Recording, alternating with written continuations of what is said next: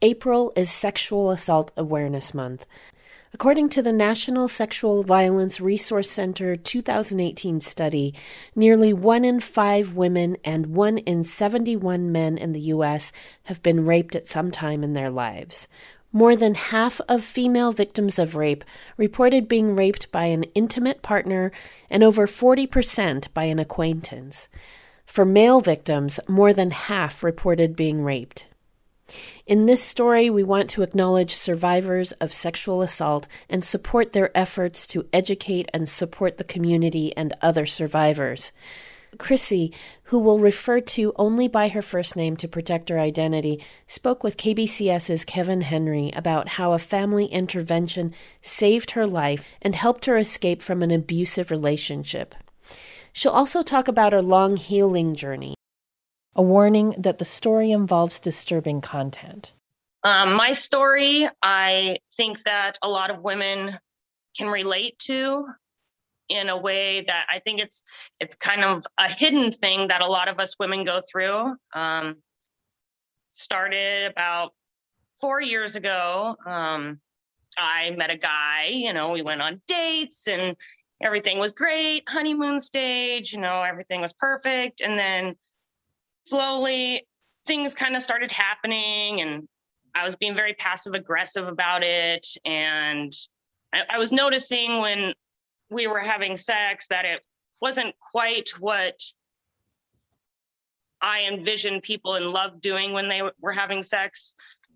And as the time went by, he started having me isolate from my family. Was noticing that, he would put my family down so that I wouldn't talk to them about him. And then he had me quit my job and work for him.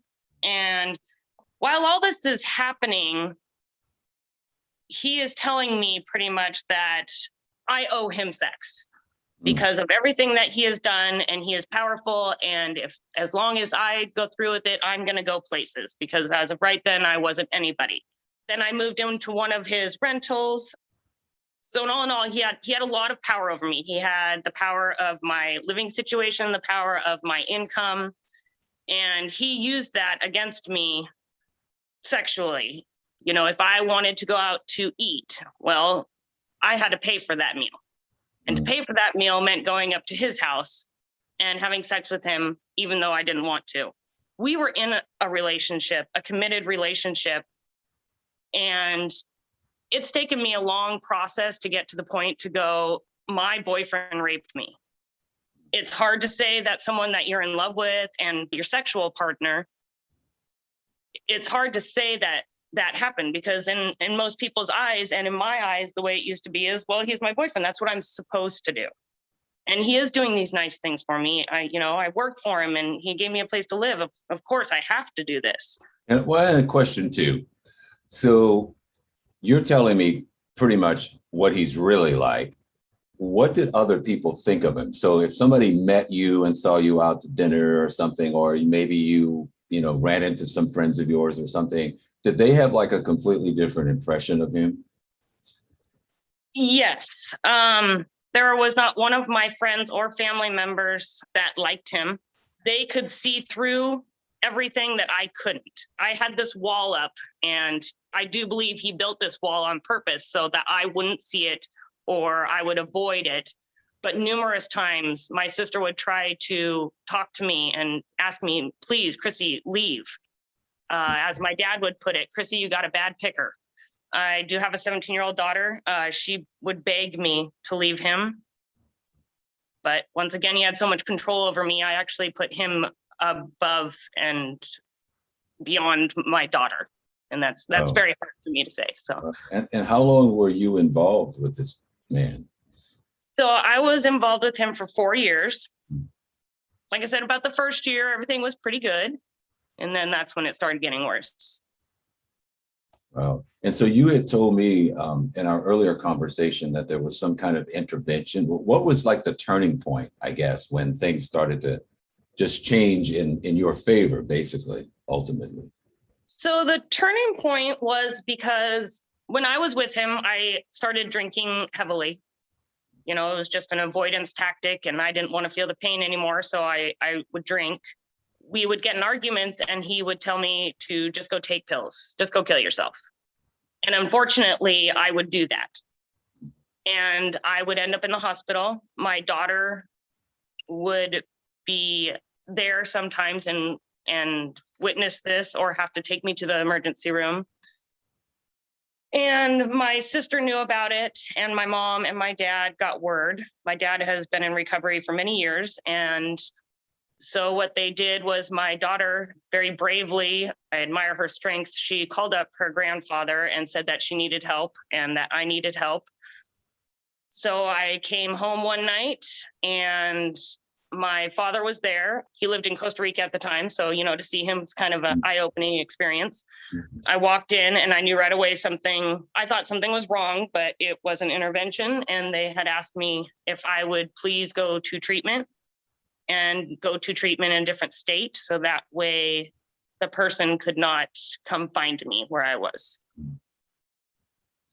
And so then you went to the treatment. Was that the 12-step program or a different program?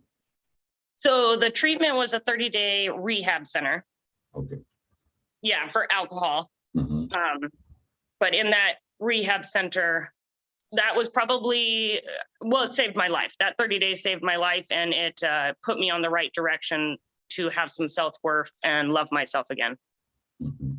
And be able to say that my boyfriend raped me. Initially, when they did the intervention and they said, we want you to go into the 30-day treatment program, were you resistant, or did you say fine, or did you argue with them, or? I was very resistant. I had had some beers in me. I dropped a few F-bombs.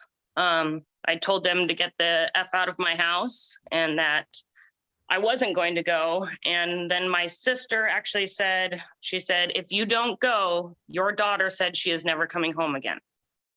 And I said, okay, I'll go. That finally hit home for you.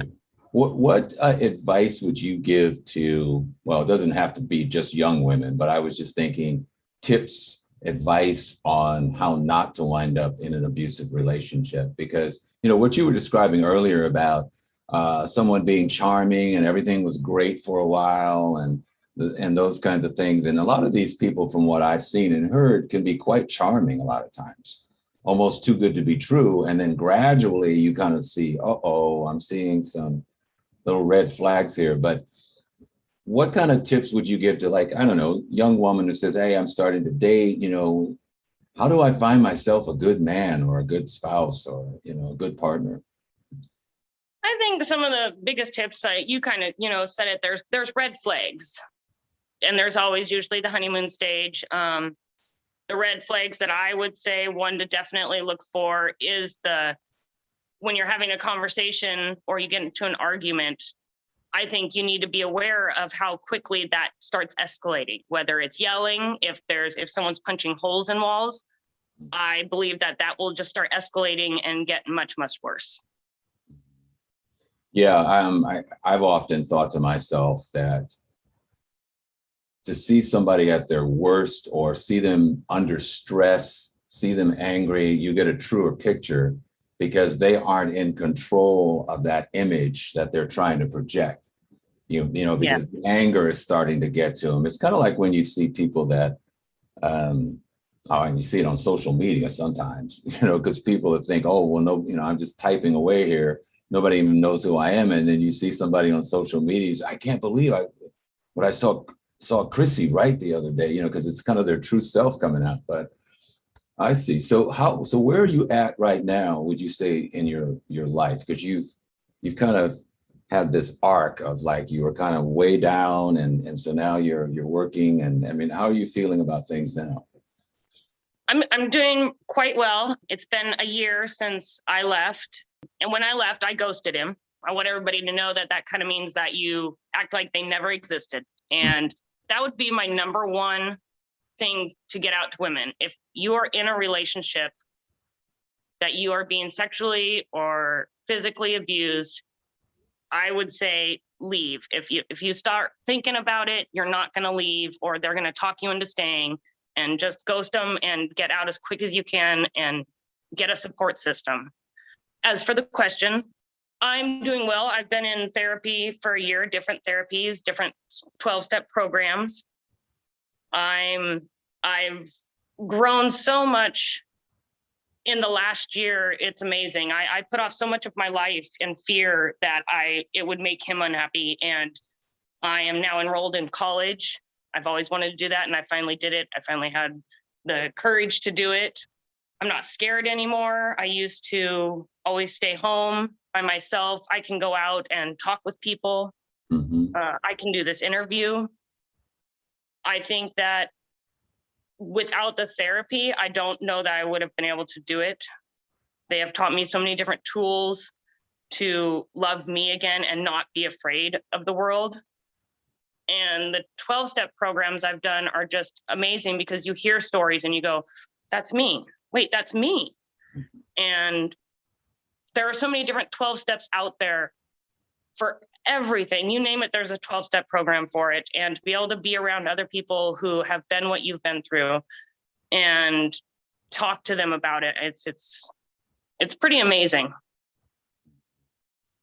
Yeah, I mean, I was also thinking about what you said about having a plan too, or having a support system, because I think when I've heard stories from survivors, they've had to, they made that decision, they're going to get out. They don't confront the person. I'm sure you've heard stories of, you wait till he goes to work, and then you get the moving van and you get your friends and you get packed up while he's somewhere else. And then, but it's definitely, I think, important to have some kind of a plan, because you don't want to wind up. There are shelters for some women, and that's definitely a necessity. But if you can plan something out so that you know where you're going. And another thing, like you brought up, it's really important to sever that contact. Make sure that they don't know where you are, because that's another issue with some survivors of domestic violence, is that, they leave, but then the person tracks them down. They show up at their job, they show up at their friend's house, they start calling their relatives and things like that. So that's another thing to just take into consideration. I remember a story once when someone was trying to get away from an abusive partner. And so they called their parents to tell them that they were leaving, but they didn't tell the parents where they were going, because they knew that that abusive person would call the parents and say, where is she? And they didn't want to put the parents in that position. So they said, I'm okay, but I'm not going to tell you. That way you can honestly say, I don't know where she is. Yes. So some of those things, getting restraining orders, getting a lawyer, making sure you get all the money out of the bank first, because I've heard of people that were leaving and then you find out they cleaned the bank account out because you had a joint bank account. Yeah. And that's not the money part, but that's exactly what I did. I left a year ago, and to be honest, I left my entire world behind. I don't talk to my friends from there. I moved 2 states away, and He did get a hold of my parents and my child. They're my support system, and they have my back, and they were never going to say where I was. Yeah. So, but yeah, your support system is huge. You need people on your side. Well, that's so important. Is there anything that you'd like to just, you add here at the end of this interview for our radio audience? I think I want to go back to just the point of, just because you're in a committed relationship with someone that you love does not mean that it gives them the right to have sex with you when you say no and you don't want to. And also, therapy, a lot of people are against it. Please try it and don't give up. Keep going. It takes a long time. If you were in a relationship for 4 years, give it 4 years of recovery. Just give it time, and it will get better. At age 38, Chrissy has started a new life. KBCS's Kevin Henry interviewed her earlier this month. If you have a loved one experiencing domestic abuse, you can visit the Washington State Coalition Against Domestic Violence website at wscadv.org/resources and click on the printable Friends and Family Guide. If you think you're experiencing an abusive relationship, you can contact 1-800-799-7233 for the National Domestic Violence Hotline.